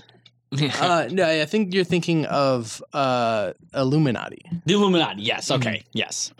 Very fair. Okay, so wait. I'm confused. Like only like people who are into literature like movies with a dumb protagonist. Is that what? Because they said like an idiot protagonist. So See- of course. Well, to be fair, only literary people like Of Mice and Men. Oh, okay. Yeah. This was all it mouse there. and no man. Yeah. I mean, literally think of a single book that normal people like that has a mentally challenged person in it. Do they have books based on Everybody Loves Raymond? I think so. Okay. I think they do. Yeah, I don't know. Well, Da Vinci this is Code has so- Tom Hanks in it. So. The Fanatic. Yeah. Yeah, to be fair, Normal only people love only that. only literary smart people like The Fanatic. That's The why we love The Penguin Fanatic. classic, Yeah. The Fanatic. Yeah, to be you have to really high IQ to understand moose. Anyway, that's the end of the episode. See you next time. Oh yeah. So yeah, that's all we got for the Weatherman. Stay tuned to hear us talk about the Ant Bully, and then also hear which one of these two is going to be the victor in this matchup. But we'll be back in about 20-30 seconds. Bye bye.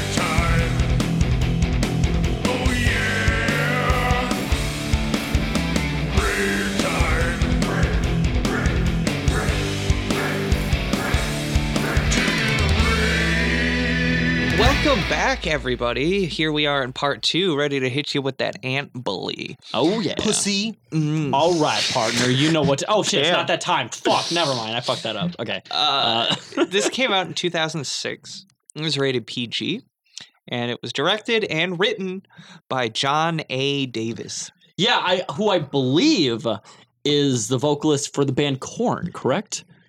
Yeah, well, no. See, this John has an H. Yeah, this was written and directed by John Davis, who also takes this role. wrote and directed the greatest movie ever made, Uh-huh. Jimmy Neutron. Oh shit! You know, honestly, the animation style does really remind me of Jimmy Neutron. Yeah, that makes sense. It's This better movie- than Jimmy Neutron's animation, but Jimmy Neutron did come out like 2000. You know what? How about no? Jimmy Neutron is the best animation of all time. Yeah, this movie needed Ultralord for sure. Yeah, I think it needed Carl and and Sheen. some llamas. Oh yeah. Some Yeah. fucking llamas. Um, And that hot ass mom. And also that hot ass dog. A robot dog? Fuck yeah.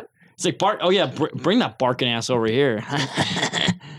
So produced by Legendary Pictures, Playtone, and DNA Productions. I believe DNA Productions was the same production company that did the animation for Jimmy Neutron, if I'm not Yeah, mistaken. DNA Productions, which was responsible for Jimmy Neutron and some of like the Weird Al show. And this movie Mm. was the last thing they ever did because it put them straight into the ground. Oh, okay, that makes Yeah, sense. so, And we'll be talking about that in a little bit. Yeah, speaking of, this movie had a budget of $50 million and a box office gross. I'm gonna guess 3.5. Okay, so what's the national like GDP of China every year? So like around $4 trillion, I think, is what we made. I'm going to say 250 million. Okay, that's fair. 55.2 million, but this one is in fact in the black. But to be fair, we as- talked to Rod last time. I don't really think that's that much of a in the black. Yeah, I think this would still be considered quite a failure and a flop, but But for you know, us, it's technically in the black. that's 22 out of 52 movies, my friend. Baby! We're so close to half. Mhm. We're super close to half at this point. Yeah, that is surprising. And we got some pretty good movies in the pipeline. So this Oh, thing yeah. just might shake out for the Cage Man. To be fair, though, we do know for a fact that even really good movies still sometimes are in the red for Nick Cage. Yeah, that's true. Because Some notable ones like Red Rock West was very, very much in the red rock. Yeah, the title was in the red. Yeah. Rotten Tomatoes has got 62% from critics, 42% from audiences. Massive dip. Mm-hmm. Jeez. Critics like this a lot more than people did. To be fair, I think the critics Critics were. are wizards. I think the critics were talking about the great performances from certain members that would go on and do very notable things later on in their career. Yeah, weirdly stacked cast in this movie. Really? Yeah, actually, yeah. That's all the regular information. Now, what about the fun information? Well, here's a fun one. This was the final theatrical movie of Ricardo Montalban before he died. Who's As we Ricardo know from, Montalban? he's the guy that played Khan in Wrath of Khan. Oh, really? Yes. Wait, who is he in this movie? He was the head of council in this movie. Yeah, he was like the old ant. Oh, Old ant guy. okay. I know who that is. And also, who else was in this movie, Mike? You know who else was in this movie? Good old Ally Mack from the Nexium Sex Cult. just what the fuck? Are you fucking serious? Yeah. Like what the fuck? Okay, so here's the thing. We've said this a lot on the show that every single movie involving Nick Cage has similarities. So this episode is sex predators. In the last movie we watched, The Weatherman has a fictional sex predator. This one has a literal real life sex trafficker Yeah. as a role. As a character. Yeah, Ghislaine Maxwell Jr. is in this movie. And to be fair, I think the person who was essentially the leader of this cult is now in prison for, I believe, the rest of their lives, correct? The rest of a few people's I was just looking lives. at Wikipedia. It's 120 years. Oh, yeah, and this person basically played second fiddle to that. And as far as I'm aware of, she hasn't been sentenced to prison yet. I don't know. This person who literally trafficked women and branded them as part of this weird sex cult? I mean, She's not getting any prison time? Really? Prison's no place for a lady. That's true. Or Nicolas Cage. I know that was pretty light-hearted trivia, but it just gets more fun from there. Just before the release of this movie, most of the employees of DNA Productions were laid off, and the studio was closed. So a lot of people out of work after this one. Tom Hanks. More like bomb. Thanks. Tom Hanks, if you talk to any QAnon people, also a pedophile. Wait, really? Well, to be fair, he got Greek citizenship specifically so he could molest kids. Did you hear that one? When it was announced that he had COVID, this was at the time the height of me being on my Republican troll account, and so I saw a lot of memes being posted about how he these people believe that he is the leader of the pedophiles. Tom Hanks, for some reason. Really? Yes. Yes, God, but to there's be too many fair, fucking I don't know. I can't keep up with all the fucking crazy QAnon theories. You know the I thing, though, tried right? to learn It's- about this, and there's so many that I just I gave up. you know, the Like, thing, I- Republicans yeah. are really stupid. I think we need to reiterate, right? Because they focus on Tom Hanks, but they completely forget about the literal sex predator that was in this fucking movie. yeah. But Tom Hanks, QAnon poster boy, originally conceived of the idea for an animated film based on the Ant Bully book after reading it with his child. So he, I think, was one of the producers on this. Oh, interesting. Okay. And to be fair, talk about producers. Did he produce other things involving children? I think QAnon people think he did. Yeah, sound off in the Sign off in the chat real quick, folks. QAnon people tweet at us. We'll definitely be respectful when we reply. You know what? I think we should follow a bunch of Q people, and then they follow us back, and then we just we just post Q content from now We on. should do that. I don't want to do that. By the way, Instead of the Cage Fight podcast, we're the Q Fight podcast. No. we got our first spam DM to the Twitter account last night. Oh, I shit. did see that. Yeah. I was sitting on the couch with my partner when my phone lit up and on the screen says, "Oops, you caught me in the shower." Something. Here's a photo of my ass. It's like a picture of an ass. Yeah. Wait. It said, really? Here, you know what? I get shit like that all the That time on Twitter, and it rocks. bothers. Well, That Instagram rocks. in particular. I don't have a ton of trivia for this, so I can go ahead and read off this DM that we got Yes, please. last night. That rocks. To the Cage Fight Twitter account. It got deleted. Oh yeah, I deleted Oh, that. you I'm deleted sorry. it. I didn't realize it would delete everywhere. I thought maybe. One of my friends at one point That was mentioned Jess's ass, I bet. one of my It was friends firm, very mentioned, firm. Yeah, it was Jess's ass is very then firm. it's I can tell definitely you that not my much. ass. Oh, it is definitely Jess's ass. Let me tell you. So the role of Momo, Lucas's grandmother, was originally voiced by Shirley MacLaine, and was eventually recast with Lily Tomlin. And the same thing happened with the Bruce Campbell character, which was originally Alan Cumming. Wait, Bruce Campbell's in this movie? Yeah. Yeah. Who? Yeah, he's one of the ants. He's the one of scout ant. Yeah. How the fuck did I not notice that? I love Bruce Campbell. Big fan. Big fan. I didn't know this was a Sam Raimi movie. Just kidding. Sam Raimi would have done a better job directing it. For sure. And the last piece of trivia I have is that this is the first theatrically released animated movie for Nicolas Cage. Mm. Oh shit, are you serious? Yeah, Well- it's Nicolas Cage. Why Oh not? yeah, no. Bow, A bow. Christmas Carol, the movie came out before this, but that was only on TV. Theatrically released movie by Nicolas Cage. Yeah, that's what I was, Yeah, and Christmas Carol also doesn't count because it fucking blows hard chunks. and he's My barely guy. in the fucking thing. Yeah, he's yeah. That blows my mind, honestly. It took this long for him to be in a Yeah, it is kind of surprising. Well, it wasn't until like these mid 2000s DreamWorks movies that they started getting regular like live action actors to do voices. Prior to that, like voice Oh, acting was you know done what? by voice You're actors, right. and then it was around this time where they started to do it for star power, essentially. I was gonna say, yeah, Um, really the first big movie to do that was probably Shrek. Yes. Yeah, which was it was supposed to be Chris Farley, and then he And then I he think, died. Yeah, he Or did- wasn't did- able to do it. Yeah. because he died. You know, I think it was. He was busy doing I- speedballs. I think he got. I think he got taken in by Donald Trump and a clone of him. Overdose on heroin and cocaine. That was it. Overdose Yeah, on and cocaine, right? you Heroin and cocaine Yes. mixed together. Yes. So I believe know that yeah. because I know what a Uh, speedball is only because it's what both Chris Farley and John Belushi died of. Evidently. Yeah, yes, yeah. and they both should have been Shrek, but instead we Mike got Myers- a mentally challenged Scottish man to do it.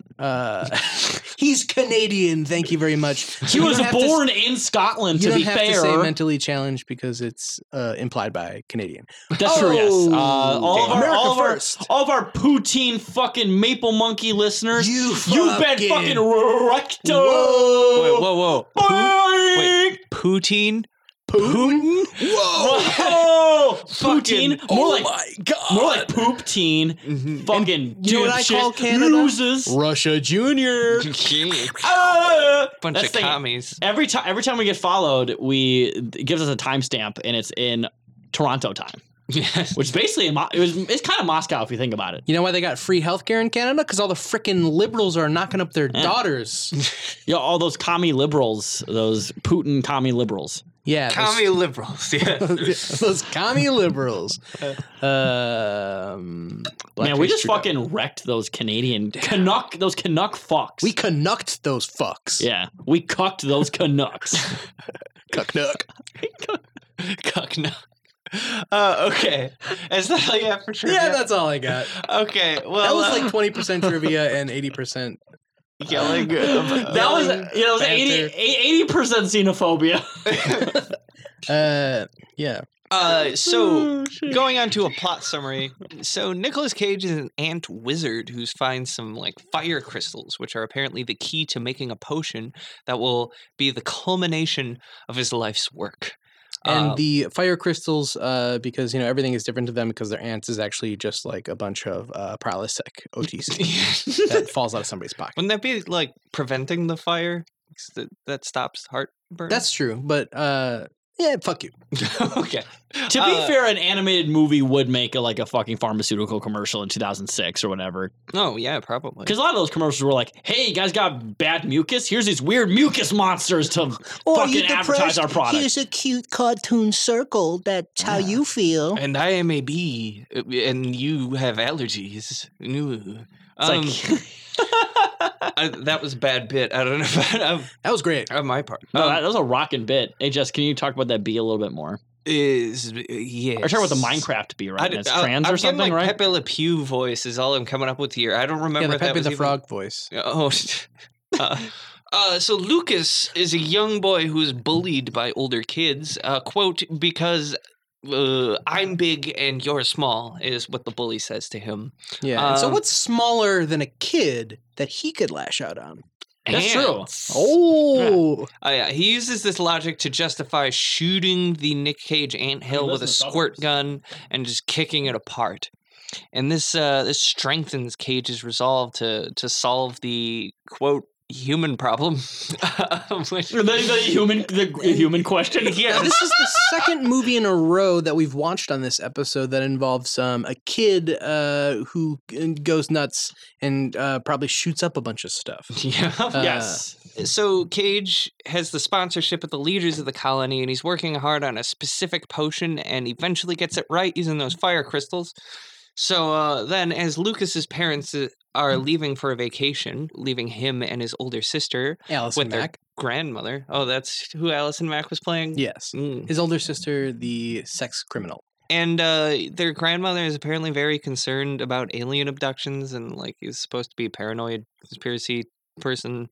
Yeah. To be fair, that's a lot of elderly people. Yeah. It's Yeah, either due to I feel like dementia that's or the majority Fox News, of or QAnon both. at this point. Yeah.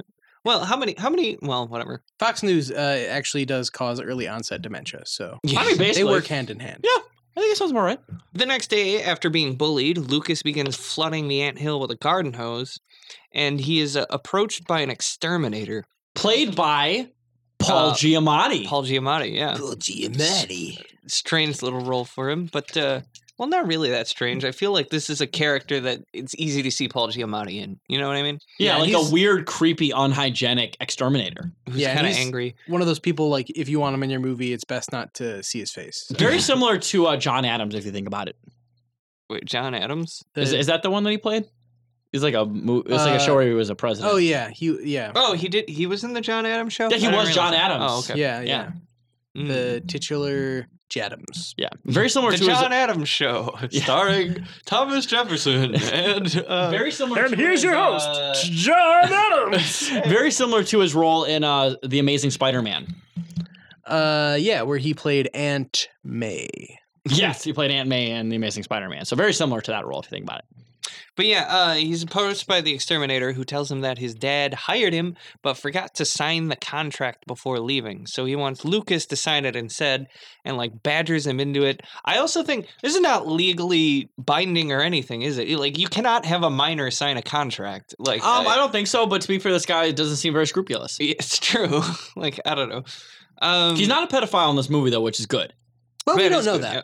Like the one adult who's creepy. Yeah, we to a don't know that. child. We don't see him very much. We don't know Okay, what this he kid has had in him his spare time. shrunk okay, down. okay, though. He's okay, got a though. big van. To be fair, though, he had his opportunity. It was broad daylight. He might as well have. Yeah, the best time to do that, broad daylight. So Hey, be big. Was it be big or go home? Yes. So Lucas does sign it, and that night the ants sneak into Lucas's room and spill the potion into his ear, which shrinks him down to the size of an ant. And the ants then haul him before their council for a trial, where the queen sentences him to becoming an ant, and he's going to be taught by Julia Roberts' aunt. Not like her. Not her aunt. Yeah, not but- her aunt. But she's an ant. Yeah, it in is this an movie. ant that is played by Julia Roberts. With a thick badunkadunk. I mean, fuck. All the ants have thick badunkadunks in this movie. Yeah, That's their true. fucking abdomens are out of this world. Like abdomen, like abdomen, like oh boy. So Robert sets about trying to find a role that Lucas can fill in the colony, beginning with like foraging.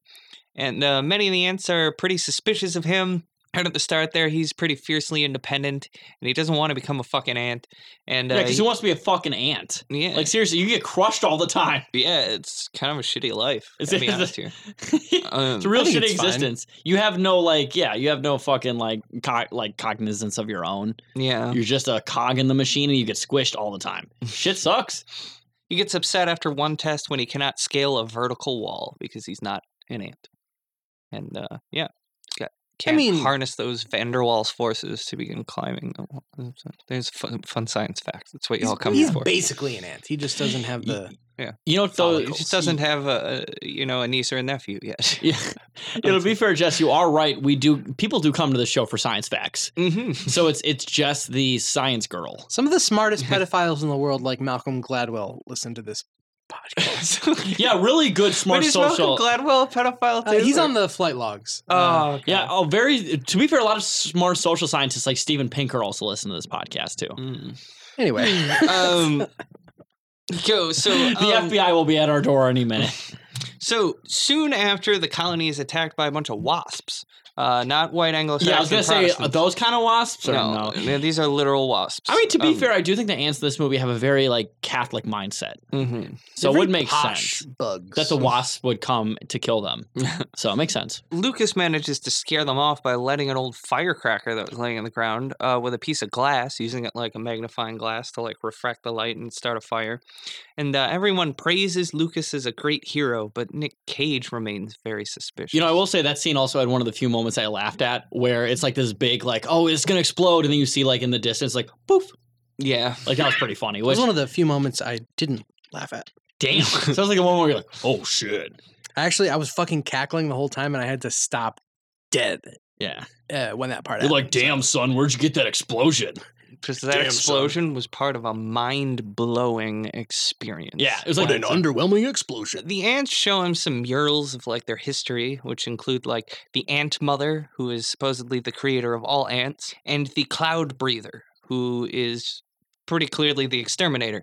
I do honestly think it's really cool that like the ants have their own mythology that's basically just like human existence, Yeah. but they do it through like quasi cave paintings and like mythology and stuff. Like that's honestly a really cool motif. I like that. It is a nice little aspect to it, and it's world building. Fleshes things out a little. Exactly for a movie that's not very long. So when Lucas sees the exterminator there in the mural, the cloud breather, who is like evil in ant society, he is like Ant Satan.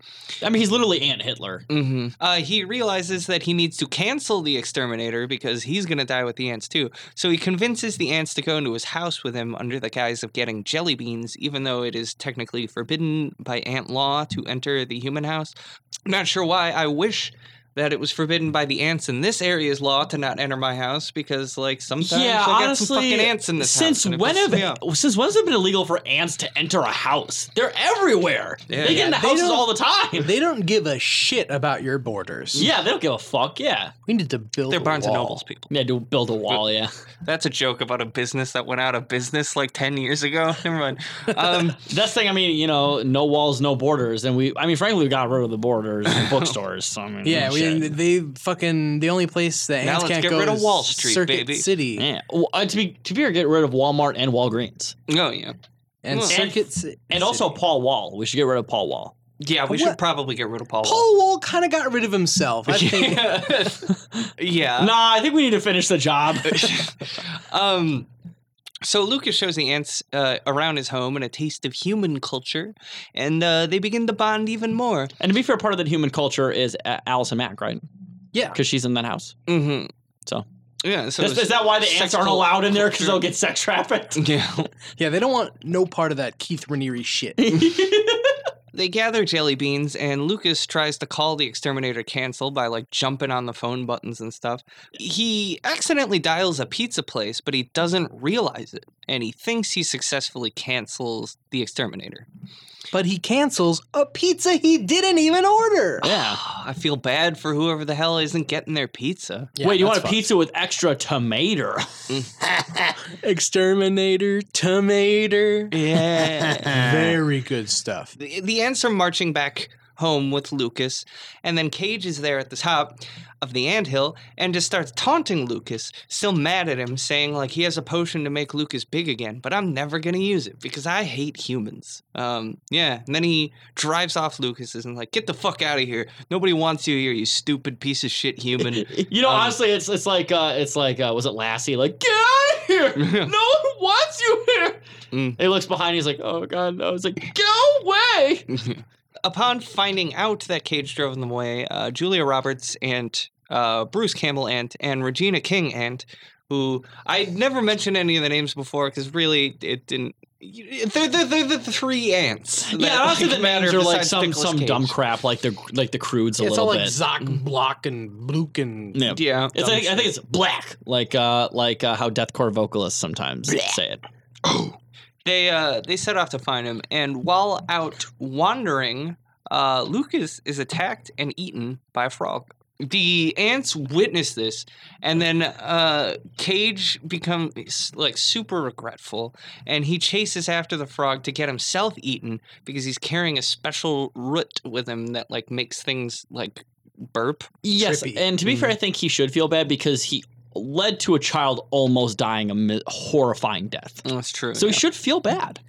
Yeah, Feels- because, that frankly does feel bad, man. Mhm. because Jonathan Davis directed this, you definitely know that's a Jim root.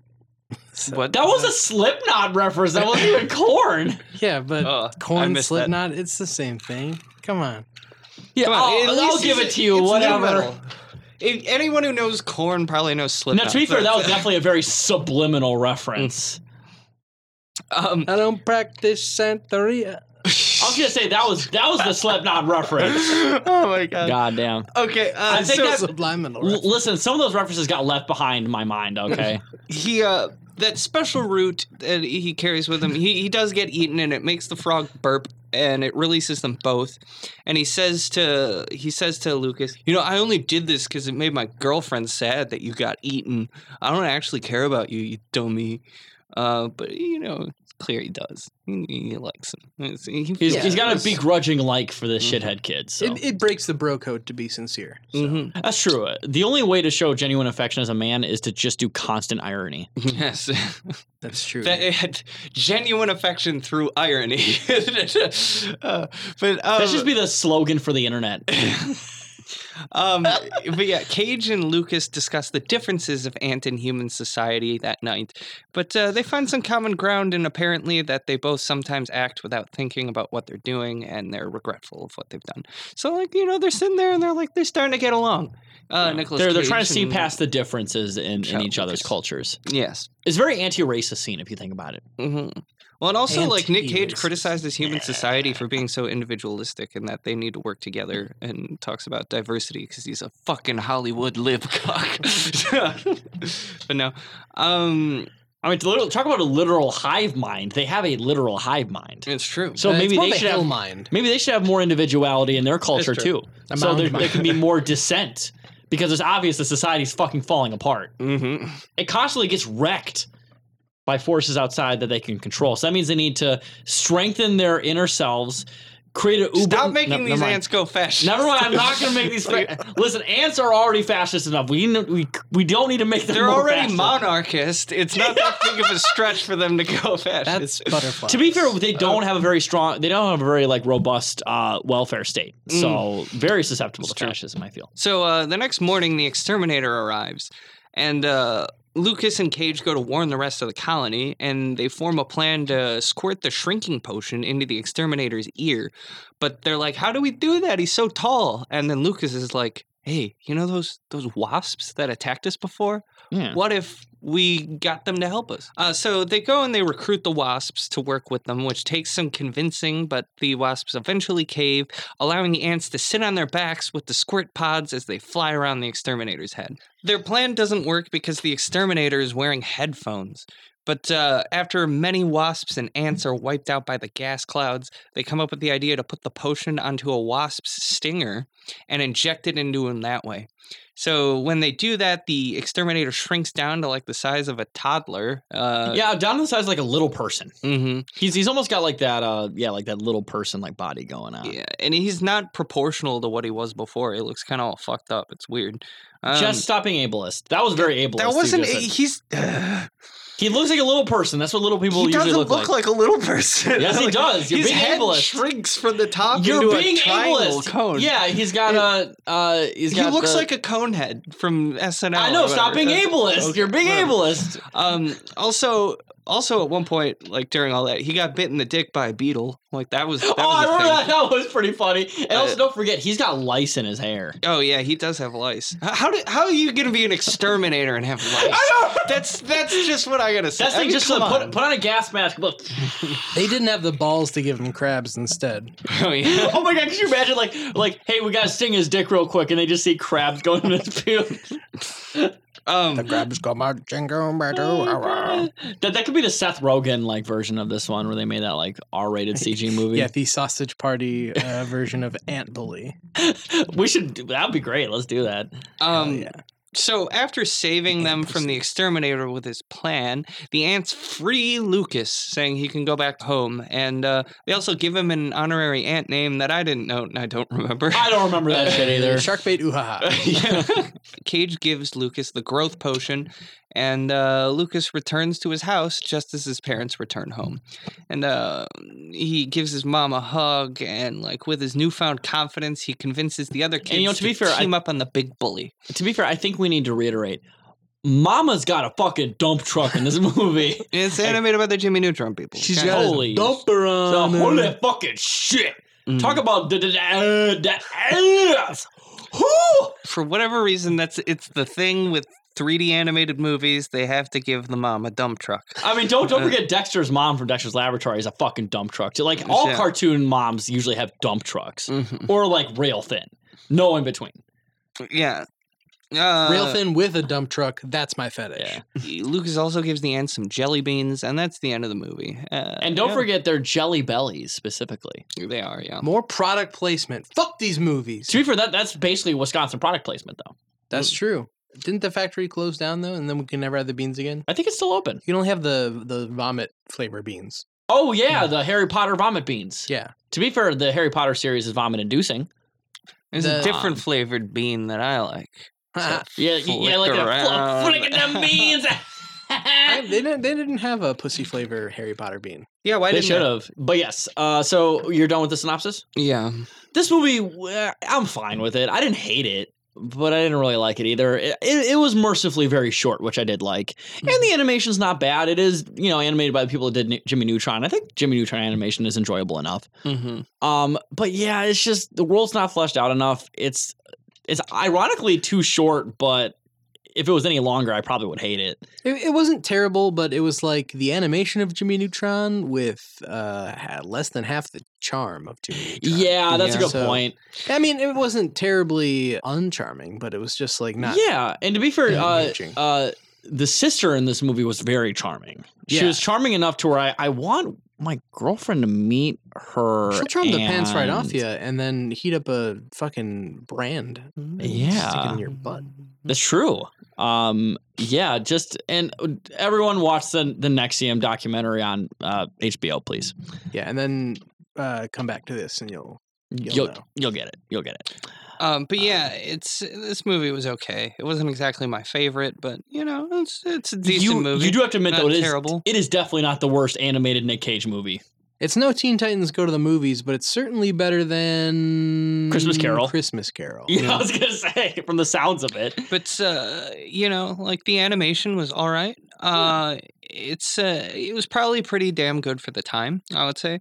And there's kind of a lot of big name actors in this. There really is. Yeah, Meryl Streep is in this movie. Yeah, Meryl Streep, Julia Roberts, Bruce Campbell. I mean, yeah, Mm-hmm. Nick Cage, obviously. I mean, it's Nicolas Cage. Why not? But Why the fuck not? Well, it's Nicolas Cage. Why not? I will say most of the jokes in this I feel like fell kind of flat. They weren't very funny. Yeah, I do too. Yeah, I wish it would have had a little something more for Papa in there. Let's even as far as like kids jokes go, I feel like they weren't. I mean, very good. I frankly think they could have just did a shower scene with like Aunt Bully's mom, and I would have been totally fine with it. That would have redeemed this movie a lot. I don't know. do that scene from Family Man, but with Aunt Bully's mom. But like I Tia Leone, I am not technically single, but if we ever meet and I'm single, we're making this happen. I like Bruce Campbell a lot, but his character in this movie was pretty fucking annoying. Well, and that's the thing. Like, I love Bruce Campbell too, but he wasn't very memorable because I didn't notice he was in this movie at all, and I feel like he has a pretty distinctive voice. He's like, "Hey, I'm an ant." He's like, "Hey, I'm an ant here. I'm trying to walk here." He's got a very distinctive chin. That's what it is. I think he has a very. You couldn't see it. He has a very distinctive New York City accent. Bruce Campbell does. Yeah. 'Cause I think suburban Detroit is basically New York City if you think about it. Yeah, he has that like famous line where he's like, Hey, Army of freaking darkness over here. Why don't you shed some freaking light on it? He's like, "Hey, it's groovy over here." Klaatu Ferrari, I'm walking here. Yes, I believe that is the line. Yeah, pretty much all I have to say about this. For whatever reason, both of these movies, I feel like I don't have much to say on both of these. I don't know. It could all be summed up pretty quickly. Yeah, I think so too. "Yeah." But yeah, I have nothing else to really say about this movie. It's fine, whatever. It's all right. It's yeah. I mean, I've definitely been more entertained. it's a fine movie, but I will But say I've also been less entertained. That's true. Yeah, This is probably one of the most middling movies I've seen for this show so far. Yeah. Like I have nothing negative or super positive to say about the it. one really negative thing I do have to say about it is that ants are just kind of gross. Ants are gross, and to be fair, this movie does lie about ant culture because they very much do not respect borders. Yeah, Well, ants without borders. Also, like it disrespects ant culture by saying that they eat poop because they Well- ate caterpillar poop. Mm-hmm. That's true. I don't think ants eat poop. I don't think they do either. That's not a thing that I'm aware How of. the that they do. fuck would you know? Dung beetles and flies and Dung shit. beetles make houses out of poop. They, Oh, okay. they don't eat their house. Well, what about like a gingerbread man? Yeah, I don't know, maybe frankly, it's a you situation don't. Well, they kind of do shit where they keep the shit where they eat. That's because they true. eat in the They- house. where they eat is surrounded by shit. So they can shit where they eat and sleep and do whatever. That's totally fine. So I guess with that we could just go on to Amazon reviews. Yeah, what the fuck? Got a review from Grandma Denny. I believe it's Grandma and Denny from The Room, right? Yeah, it's Denny from The Room because she's watching them have sex. And the grandma has cancer. And the grandma that has cancer that never gets brought up ever again. Yeah. Grandma Denny says, my grandsons are both autistic and fast-paced movies usually keep their attention better than the rest. For some reason, Aunt Bully has captivated my little audience, and as many times Wait. Did you say audience? Yeah. Wait. My audience, and as many times as they have seen it, they want to see it more and more. The story is about a little boy who is bullied by the big kid in the neighborhood, and after he is picked on, he turns his anger towards the ants in the yard. The ants wind up teaching him that he can do anything he wants to do, and being small makes no difference. My older grandson loves the part where he finds out what he is eating, and what he thought was a feast is actually the remains of what a caterpillar has eaten for breakfast. He also enjoys Grandma losing her teeth, and he looks at me after she drops her teeth in the drain and in the yard every time. We both laugh because he knows that it can happen to me too. It is a fun story for all, including Grandma. 5 stars. You know what? That's sweet. Yeah, Grandma like- Denny. You know what? Kind of wholesome. Yeah, I was gonna say, fucking Grandma, keep doing what you're doing. Yeah. We support you. Yeah, Grandma And, Denny is a fucking banger of a review. And listen, right? Grandma Denny, I know. To be fair, said 2 autistic grandsons, right? Yeah, I mean, to be fair, it's 3 autistic people because Denny in The Room was autistic, yeah, and and that's they why. transitioned and became a grandma later on. Yeah, that's why you like. What? No, so they had a child, right? They Mhm. transitioned to a woman, Yeah. and then that child had a child and became grandma. Okay. You know what I'm saying, Jess.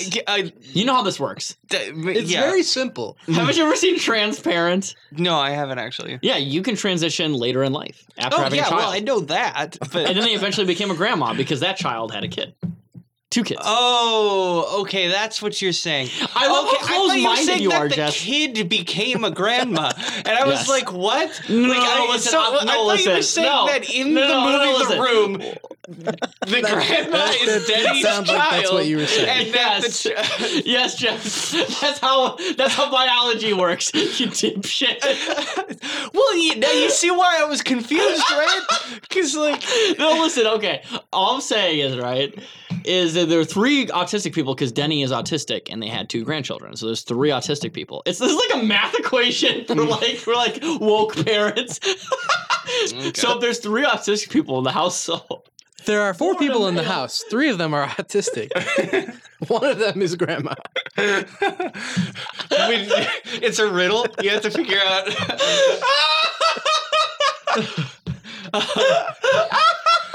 Grandma's birthday is I before. apologize to anyone who was maybe offended by this. This may be a very offensive episode overall. So our next review comes from Becky Irvin, who writes, "How oh no! Just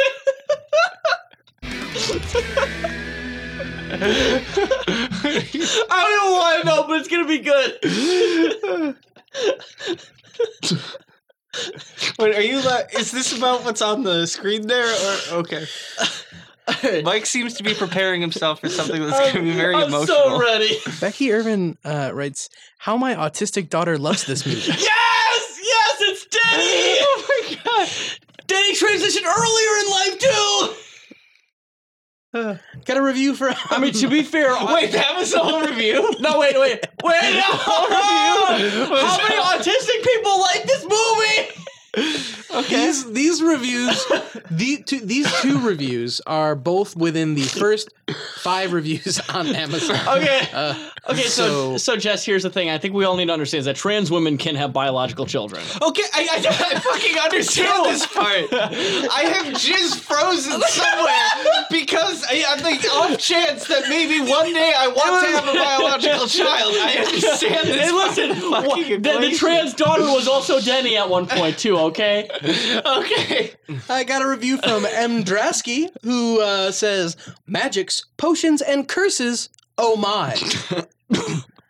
M. Drasky says, "Not what I expected. We stopped watching the movie after the potions and curses were mentioned.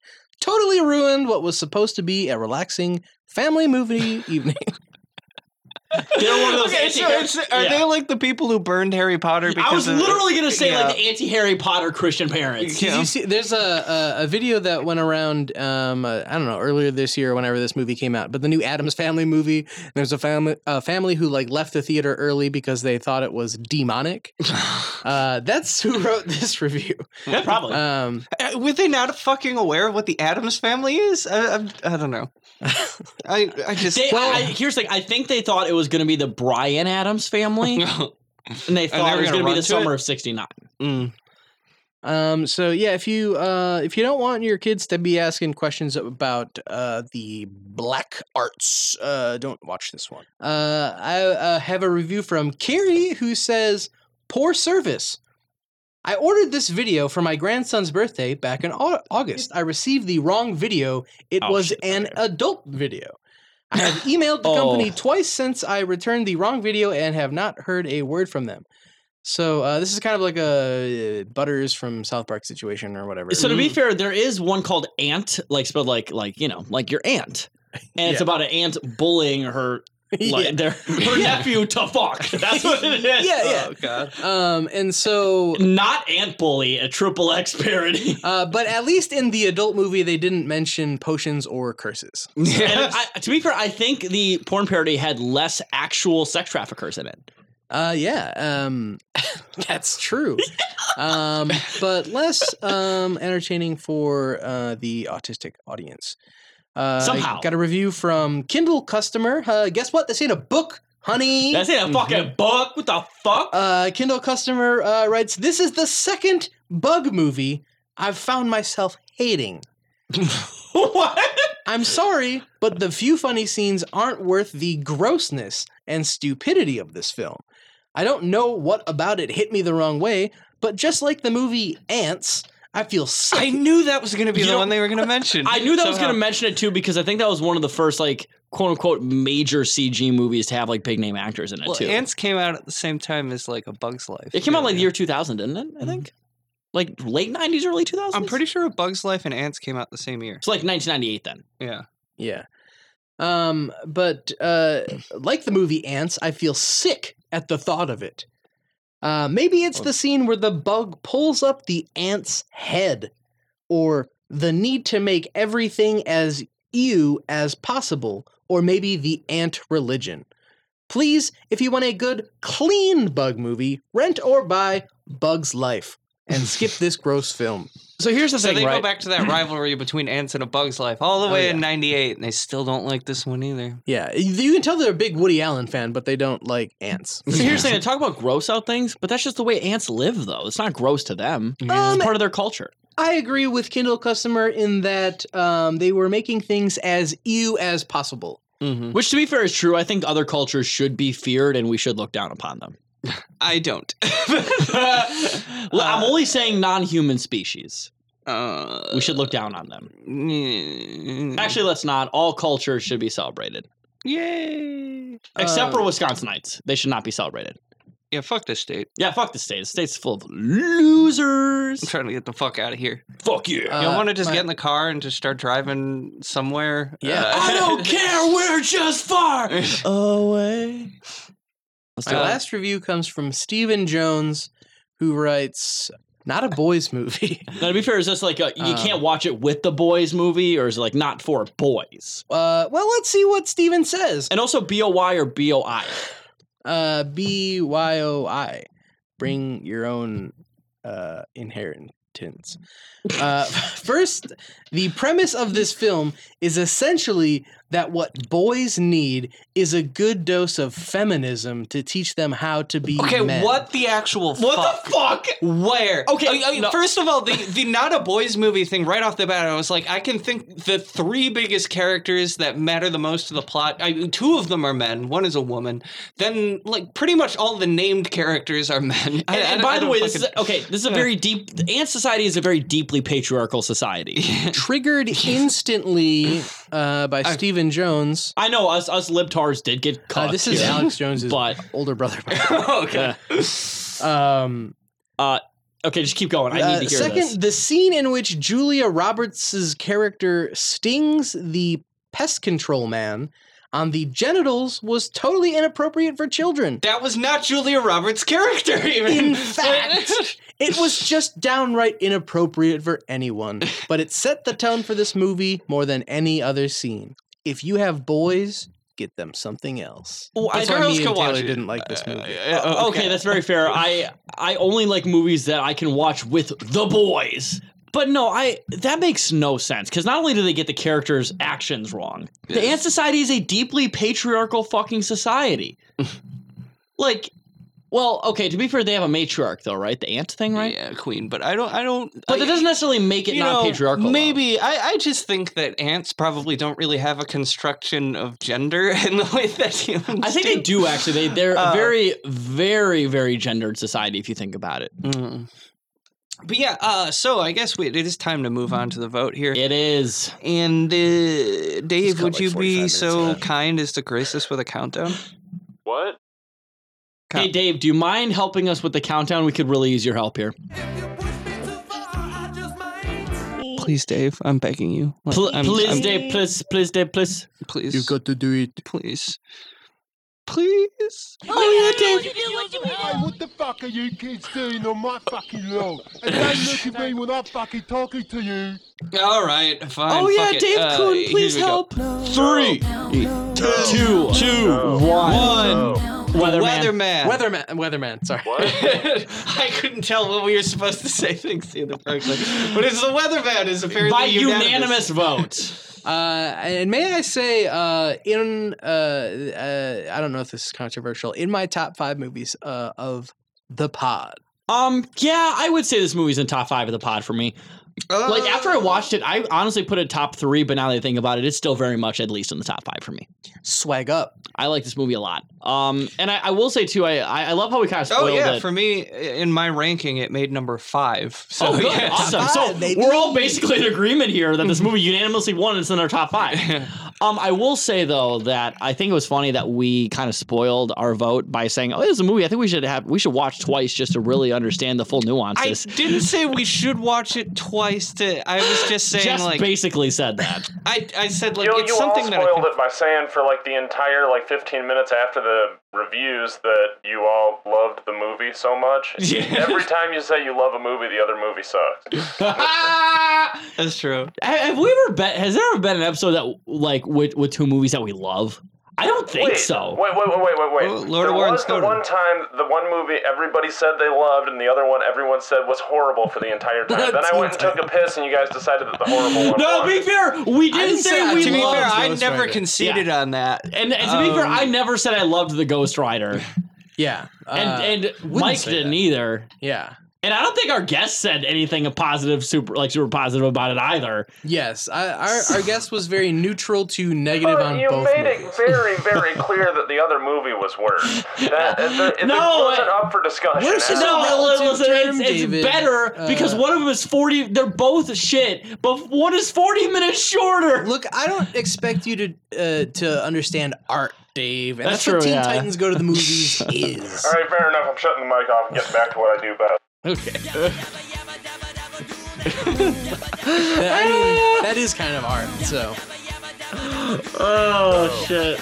Well, I guess next time we're talking about Birdie and Next. Yes. Birdie and Next will be Returning the next champion things. Next. And So stick around for that. And give us money on Patreon. yeah, Yes, give us and- the Patreon. And by the way, what dollars. is the Patreon link? One more time for our listeners. Hold on. Patreon.com Let me just slash double check. Right. I believe it's patreon.com/Cumtown. Cumtown. Let me get- I got don't know enough if it's money. Cage Fight Pod or Cage Fight Podcast. I have to double check. It's Cage Fight Podcast. It's Cage Fight Podcast. It is? Okay. It's cool. Cage Fight Podcast. Yeah, go to patreon.com/CageFightPodcast and maybe give us like a little, throw us And you can a dime support or us. two. You can give us tokens on Chatterbait. Yeah. And you can also send us feed pics as part of your payment. Yeah, please do. And eventually we'll start doing Patreon content, but you have to we have to make sure we have an audience. So give us money right now. So give us some money. So this is Taylor signing off. Bye-bye. See ya. Bye-bye.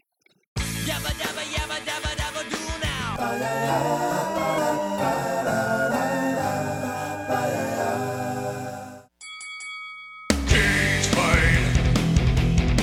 Oh yeah. Cage fight. Nicolas Cage. Solid work. Solid work. Solid work. Hey, solid work. This has been a Solid Work production.